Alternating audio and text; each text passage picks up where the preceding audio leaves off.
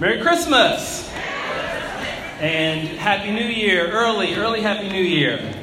Hopefully everybody had a great time over the holiday break. We had a good time. We had Cookie and Jose over to the house, and Toya came over to the house too for dinner. There's Toya right over there.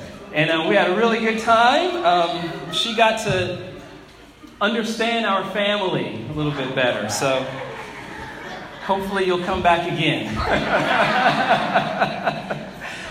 But we did have a good time. Hopefully you had a good time as well. We are light this morning. People are still traveling out of town and on their way back into town, but that's okay.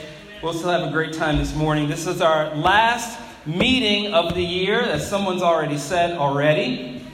And I think 2018, God has blessed. He's blessed us. He's blessed the church. We've seen some cool things happen this year. The Robinsons went into the full-time ministry, and that's kind of bittersweet, right? Like kind of bad that they left, but awesome that, Cincinnati gained them. And Danielle went on the planting to the Lehigh Valley planting. The Torrances went on a planting to Bowling Green, Kentucky. The Spearmans were raised up and appointed as deacons. And so great things have gone on within the region. Well, a lot of just internal growth and people rising to the call. And in each one of those situations, people have backfilled. So, the Browns have backfilled with Jonathan and Leah, and then people have backfilled for them, and other people have raised up. I can't go through everything and every one, but God has definitely strengthened his church, not just here in Tidewater, but throughout the Hampton Roads Church as well. This upcoming year in 2019, our theme is going to be Life to the Full. And beginning next Sunday, we'll start to go through the Gospel of John. Obviously, we've gone through Acts this past year. But as we go through Life to the Full, we are going to be considering believing Jesus and believing in Jesus, and that leading to full lives in Jesus Christ. We're going to take the advice from the younger generation. We're going to have some hot topic midweeks, and we're going to talk about some of the more controversial things that our culture and society face today. We'll talk about, homosexuality. We'll talk about race relations. We'll talk about marijuana. We'll talk about, all this stuff that's going on that's out there. Vaping, whatever. Tattoos, maybe. I don't know. We'll see. But we will cover those things. And we're really going to try to focus on what do we believe? What would Jesus' response be to some of these issues, and how do we handle and tackle them as we go about our daily lives as well? But if you could please turn with me to Acts chapter 28. And at the beginning of the year, we began a journey through Acts, starting with Jesus telling the apostles before he ascended that they would receive power when the Holy Spirit came on them. And he said that they would be his witnesses in Jerusalem and in all Judea and Samaria and to the ends of the earth. And this verse really set up the entire book. And it let us know from the beginning that it was going to be about the Holy Spirit working through his disciples to spread the gospel to all nations. We see nothing less than that as we've studied this, really a treasure from Luke. And as we've gone through the ministries of Peter, and then we've gone into the ministry of Paul, even after 3 missionary journeys throughout Asia Minor, Greece, and finally Rome. And now the book concludes here in Acts chapter 28 as Paul is imprisoned in Rome. And so after Paul's 3rd missionary journey, let me just kind of set up where we're at, because I'm skipping a chapter since the last time we got into Acts. After Paul's 3rd missionary journey, he returns to Jerusalem to worship and to bring a benevolent gift to help the saints that were there. They were going through a famine at the time. And the Spirit had let him know in advance that trouble would find him there, but he chooses to go anyway. And when he gets there, he's involved in a series of uproars or disturbances, riots if you want to call them, and trials as well before different Jewish and Roman officials. And so after they kept him locked up for 2 long years, the Jews weren't able to prove anything against Paul. And since the Romans wouldn't let him go, Paul decides to appeal to Caesar. And the Caesar at the time, Caesar's a title, not a name, but the Caesar at the time was the Emperor Nero. And so on his way to be tried before Nero, Paul is in a shipwreck, and he's kind of marooned or stranded on an island. Crazy stuff goes on. Read about that in Acts chapter 27.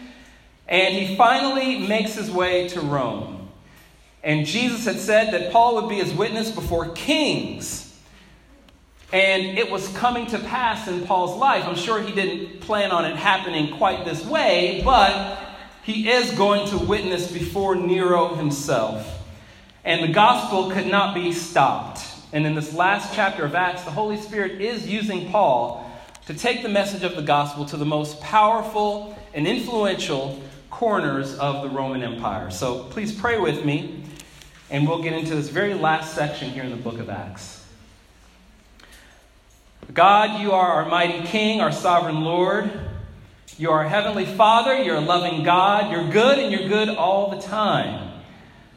Father, your mercy and your grace is showered upon us every day, even though many times we don't feel it because we're overwhelmed by guilt or we're attacked by the evil one. God, we know that your grace reigns supreme and presides in our lives. We're thankful for it. We're grateful for it. Help us to keep our minds wrapped around it. Help us to be encouraged by it each day as we move forward. And help us to always put our faith, our trust, and our confidence in you and in your Son, Jesus Christ. We know that it's only because of him that we stand before you faultless, blameless, pure, and righteous in your sight. It's not because of what we've done, but it's only been because of what Christ has done. Help us to take the message of the gospel. Help us to be used by your Holy Spirit, not just in 2018, but 2019 and beyond. Help us to hear what your Spirit has to say. Help us to have humble hearts, to follow and to go where he wants us to go, to be used according to your purposes. That's all we want to do.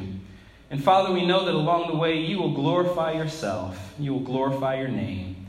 As we close out this last section or chapter here in Acts, Father, help us to be inspired by what your Spirit has done through so many disciples in the past.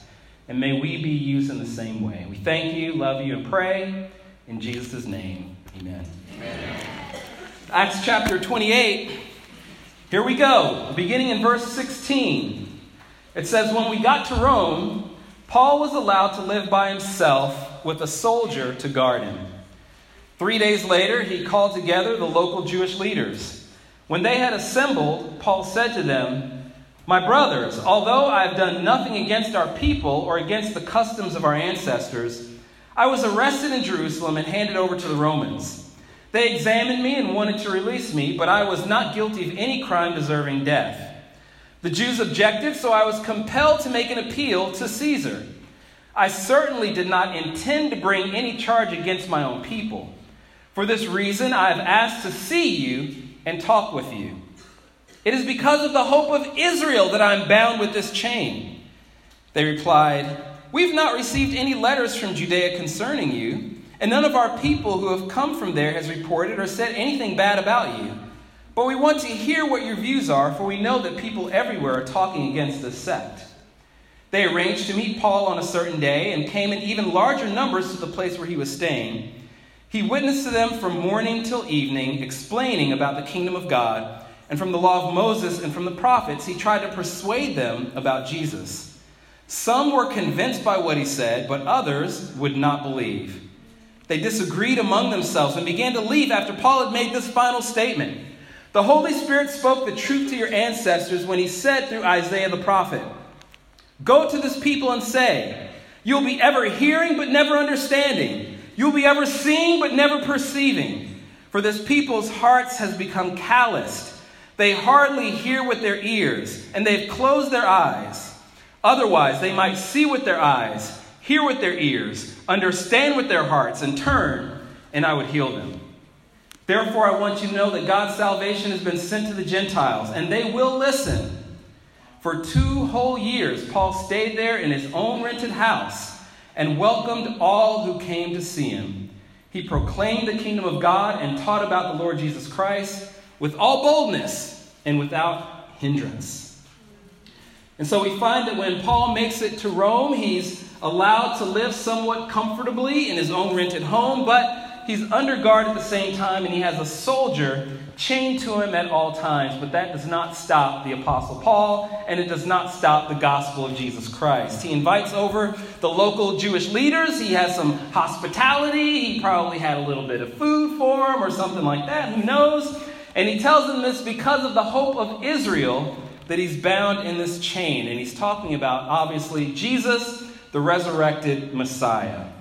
Now, surprisingly enough, these guys hadn't heard anything bad about Paul. I mean, we've read through Acts and we've seen all the trouble that was stirred up because of Paul and his preaching, but somehow, some way, that word hadn't gotten back to the Jewish leaders in Rome. I don't know how that happened, but it hadn't, and so it sounds like they didn't have a preconceived notion. They didn't have a biased opinion about Paul at the time, and they were willing to listen to what he had to say. And so they came back a few days later with a larger group, and they were treated to a morning till evening full-on tent revival, because Paul just kind of preached the word to them for the entire day. And there's two main things that he talked about that day. Verse 23.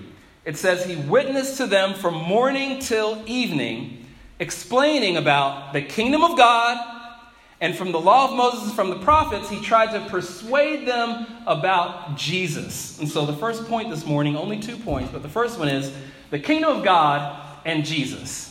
The kingdom of God and Jesus. Now, the kingdom of God was the central teaching of Jesus' ministry in the Gospels. And the kingdom of God would have been on the minds of the Jews of the day at that time. Now remember, the Jews were God's chosen people. They'd come from an ancestry and a heritage of King David, King Solomon, when Israel ruled the day at the time. But unfortunately, over the last, for them, 1,000 years after that, Israel had experienced a decline. But they knew from reading the Old Testament that there was always this hope out there of future glory, a future kingdom of God, or the kingdom being restored to Israel at another time. And so they looked forward to that. But they didn't know exactly what it was going to look like. Now, there was conflict there because they knew that they were God's people. They knew they were supposed to be a part of this amazing kingdom, but they were under Roman rule. They were under Roman authority. And so you can imagine they probably thought, well, what gives, God? If we're your people and you're an awesome and incredible God, why do you have us weighed down, bound down, shackled up, chained up by the Romans instead of restoring us to this glorious kingdom?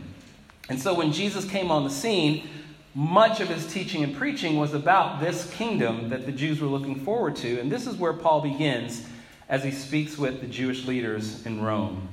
Now, he would have explained different aspects and shades of this kingdom of God. I mean, there's one aspect of the kingdom of God where it is all things in all creation. That is God's kingdom. Anything that God has made and that he rules over is his kingdom. There's also the future kingdom that is to come that Jesus will rule and reign over. But then what Paul was primarily talking about, probably, was this spiritual nature and aspect of the kingdom, meaning God's rule and reign over the hearts and lives of those who choose to submit to his will. So here's an example. It's like Queen Elizabeth II, right? She's on the throne right now in Great Britain, and Her Majesty, if that's what you want to call her, she reigns over the United Kingdom and all of its territory. She is the monarch, she is the sovereign, she is the current head of state. And all who are under her rule submit to her will, at least in theory.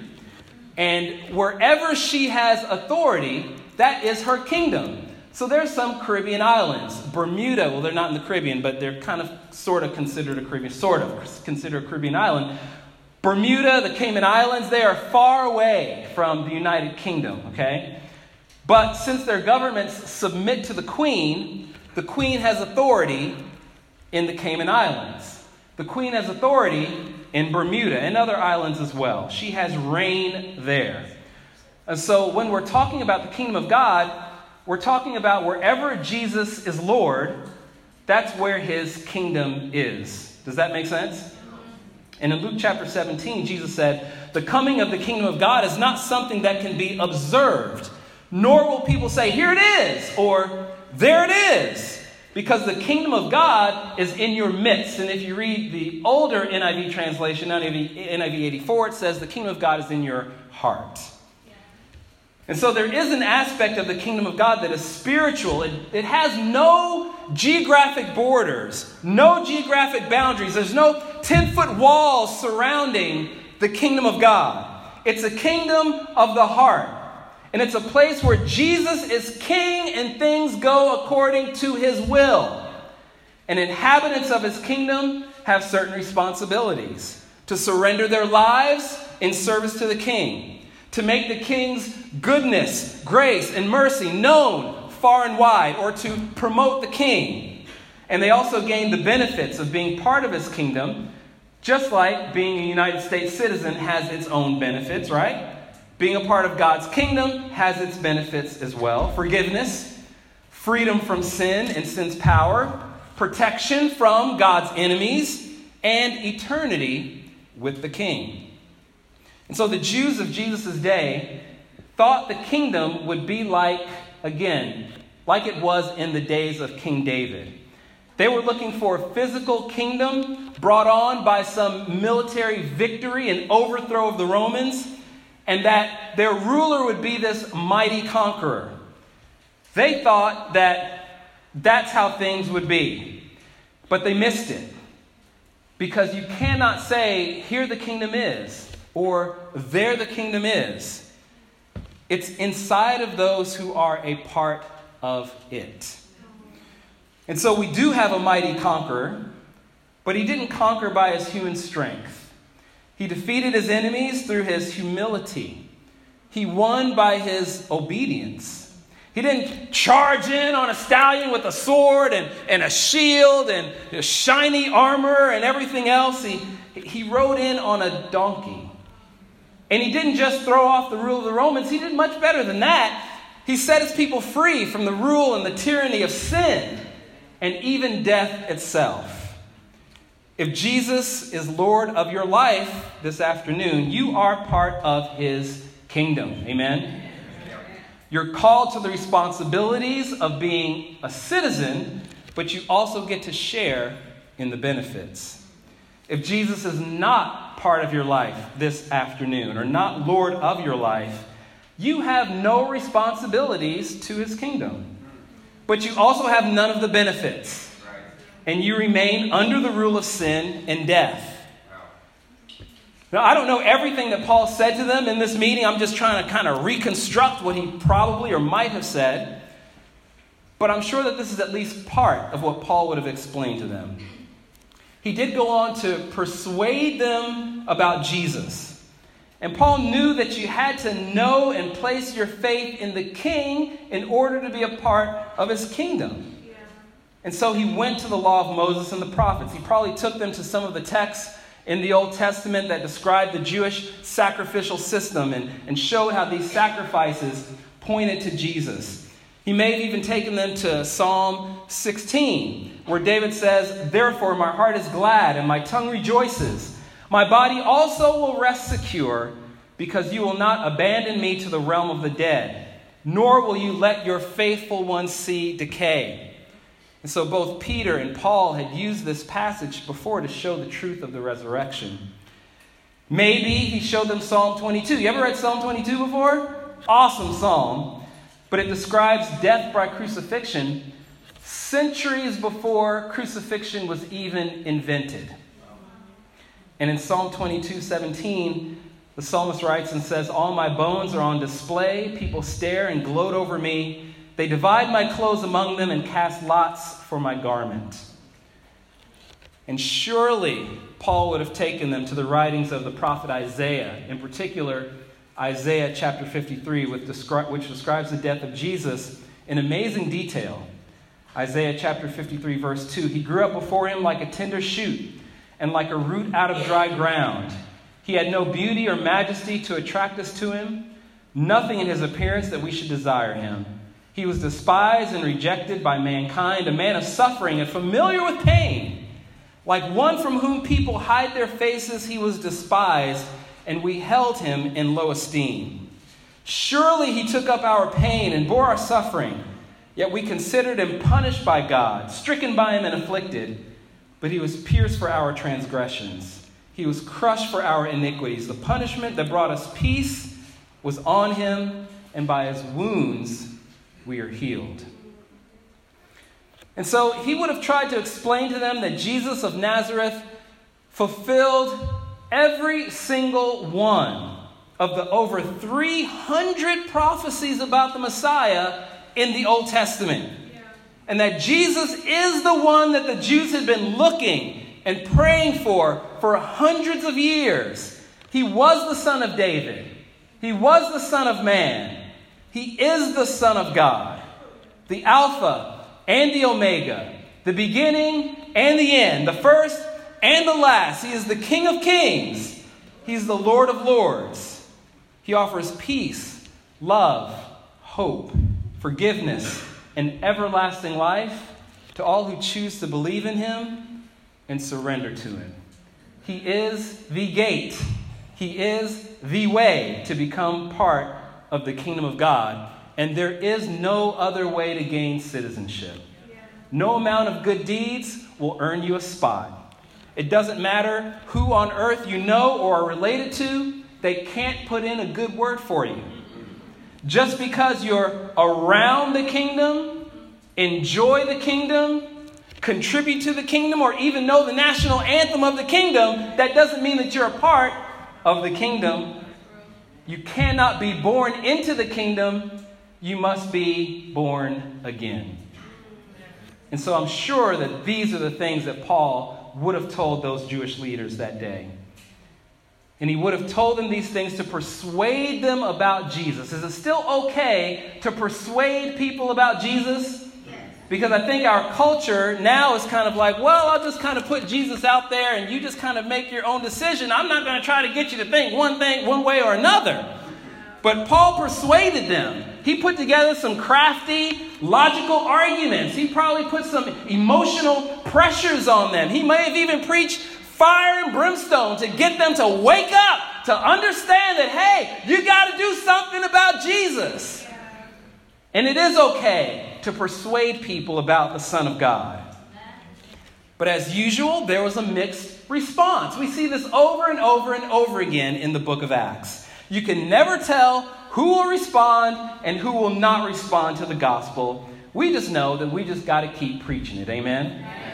Verse 24 says, some were convinced by what he said, but others would not believe. And it's not that they didn't understand what Paul said. It's not that Paul wasn't a great and effective communicator. That wasn't the issue. They fully got it. They understood, and they chose willfully to not accept what Paul was saying about Jesus. If Jesus is not your Lord, not your King, where do you stand this afternoon? After hearing what they heard, will you choose not to believe like they did, or will you be convinced that Jesus is the only way? Yeah. We encourage you to surrender your life to Jesus, to be born again, to be part of his kingdom, and to enjoy the benefits. Now, after service, we've got a team who's ready to do just that. Kaylin is going to be baptized this afternoon. And she is ready to make Jesus Lord and ready to be born again. But to those who chose to not believe, Paul quoted Isaiah chapter 6. And I'll read it again, beginning in verse 26. Go to this people and say, you'll be ever hearing, but never understanding. You'll be ever seeing, but never perceiving. What's he saying there? He's saying, you just don't get it. Like, how many times does it have to be taught to you, preached to you, said to you, over and over? Like, how many dots have to be connected? How many prophecies from the Old Testament have to be fulfilled in Jesus Christ in the flesh for you to be humble and understand that he's the Messiah? Ever hearing, never understanding. Ever seeing, never perceiving. For this people's heart has become callous. They hardly hear with their ears. and they've closed their eyes. Otherwise, they might see with their eyes, hear with their ears, understand with their hearts, and turn, and I would heal them. May we never end up with hearts like that cease to hear the message of Jesus Christ and that cease to respond. This verse simply is talking about the good news of Jesus making its way around the Jews of the day at the time and making its way to the Gentiles, to eager ears that would hear the message and listen eagerly. And all of us say amen because we're Gentiles. Point number 2,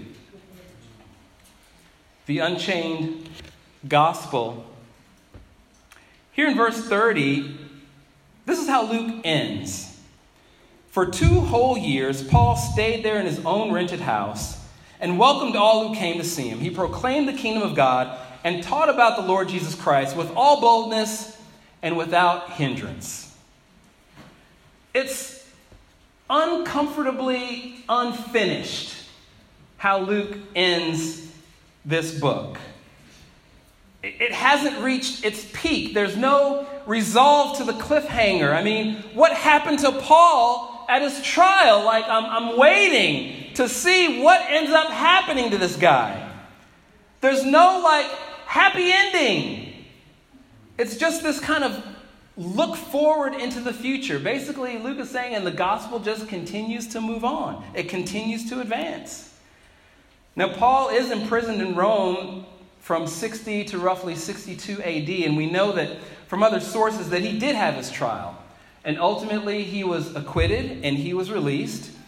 The early church historian Eusebius records that Paul went back out to preaching again, and he made it all the way to Spain before he was arrested one more time, taken back to Rome one more time, and he stood trial again, but this time he was beheaded. And he died in roughly 66, 68 AD, and he was around 60 years old when he was martyred. But why does Luke end his gospel this way? Why is it so open-ended? Why is it so, I don't know, I just feel awkward when I read it because I just kind of feel like, but you're just not telling me the rest of the story. I think it's because he wanted to show that Jesus' work and the work of the Holy Spirit was still ongoing. He wanted to point to the work of the gospel that was still yet to be completed. And by how it's written, you get the sense that Paul's story wasn't about Paul after all. It was about the message of Jesus. And the kingdom of God and Jesus were proclaimed with all boldness and without hindrance. And even though Paul was chained, the gospel was still very much unchained. And Acts is the work of the Holy Spirit continuing Jesus' work through his disciples. That's how we began in Acts chapter 1. That's how we're finishing in Acts chapter 28. And the ending is open in a sense because Acts is still being written even 2,000 years later. The Holy Spirit is still working to spread the gospel. It's just not through the ministry of Peter. He's dead. It's not through the ministry of Paul. He's dead. It's through us. All of us that are here in this room, all of us that are in God's church worldwide today, it's still being written through us because we continue to take the gospel around the world and to the people that are around us. I believe that the need is greater than it's ever been to preach and to teach the gospel of Jesus Christ. I know that Virginia is the Bible Belt, but it seems like Jesus has become less and less popular here in Virginia. There's a lot less people that claim Jesus, that claim to follow Jesus, and especially amongst the younger generation. Kind of the younger you go is the less kind of acknowledgement of Jesus Christ there is in their lives. But the gospel message remains fresh. The fields are still ripe for harvest, and more people need to hear the gospel today than have ever needed to hear the gospel before. And I think there's been confusion as to what we're supposed to be doing in the church and who we are as disciples of Jesus Christ. We wrestle with the questions of what is our mission?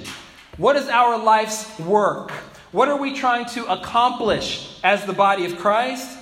Let me just clarify for all of us, since this is the very end of Acts. Our mission is not to feed the poor or to end local or world hunger. That's not our mission. The church's mission is not to find a cure for cancer, heart disease, or other various illnesses. The church's mission is not to find employment for everyone, nor is it to find a spouse for everyone who desires one. Believe it or not, the church's mission is not to build healthy families. And you're like, blasphemy! That's not our mission. The church's mission is not to have a complete understanding of the Greek and the Hebrew and the Old and the New Testaments and have an answer for every question of doctrine that's out there. That's not our mission. The church's mission is not to build and rebuild marriages. It's not the church's mission to give you that loving husband or wife that you desire. And it is not to meet every emotional or mental health need. In Mark chapter 1, when Peter and the other disciples wanted Jesus to come and to heal more people, Jesus says, let us go somewhere else to the nearby villages so I can preach there also. That is why I have come. Jesus came to seek and to save lost souls, and as he went, he supported marriages, he fed the hungry, he cast out demons, he healed the sick, he comforted the discouraged, he gave great advice, and he had wonderful insight into the Hebrew scripture at the time. But make no mistake what his mission was. It was to seek and to save the lost. And the mission of the church is still the mission of Jesus, to seek and to save lost souls. And we'll do all of the other things along the way as well. Those are all great things, awesome things. I'm not discounting, not diminishing those things, just saying they're not the mission of the church. Society has many organizations and businesses whose mission it is to do those things. We have trillions of dollars and endless man hours devoted to ending world hunger, to ending disease and sickness, to educating populations, to finding and creating jobs, to setting up websites and apps for finding your spouse or your next Tinder date or whomever it is. There's books upon books about building marriages and families, and there's many groups dedicated to healing mental and emotional pain. And these groups deserve the utmost recognition and support for what they do as their central focuses. Right. But who else on planet Earth has the mission of reconnecting humanity with their God? Tell me, who has that mission if it's not for the church? Who has the mission of showing people the grace and the love of their very Creator if it's not the church? There's no other group out there doing this, okay? They're not there. Over 18,000 people have died worldwide since we woke up this morning. And that's if you woke up late, if you woke up at 9 o'clock. 55 million people have died in 2018. And a similar amount will die in 2019. Some of them will be our friends. Some of them will be our family. Some of them will be loved ones. And the question that the church has to ask at the end of 2019 is not how many of that 55 million were good parents. That's not the question. The question is not how many of them survived cancer. It's not how many of them had food, how many of them got a job, how many of them found a spouse. The question we as the church need to ask is how many of those 55 million people were saved and were a part of the kingdom of God? That's the question. Now, Acts ends the way that it does because it's still being written. Even in 2018, going into 2019. That story is our story. The kingdom of God is still the city on the hill and the best place for mankind to be. And Jesus is still the way to get there. The gospel remains not only unchained, but unchanged. And the Spirit of Jesus is still working to get not just the good news, but the best news out there to the world. And he's still using us to do it.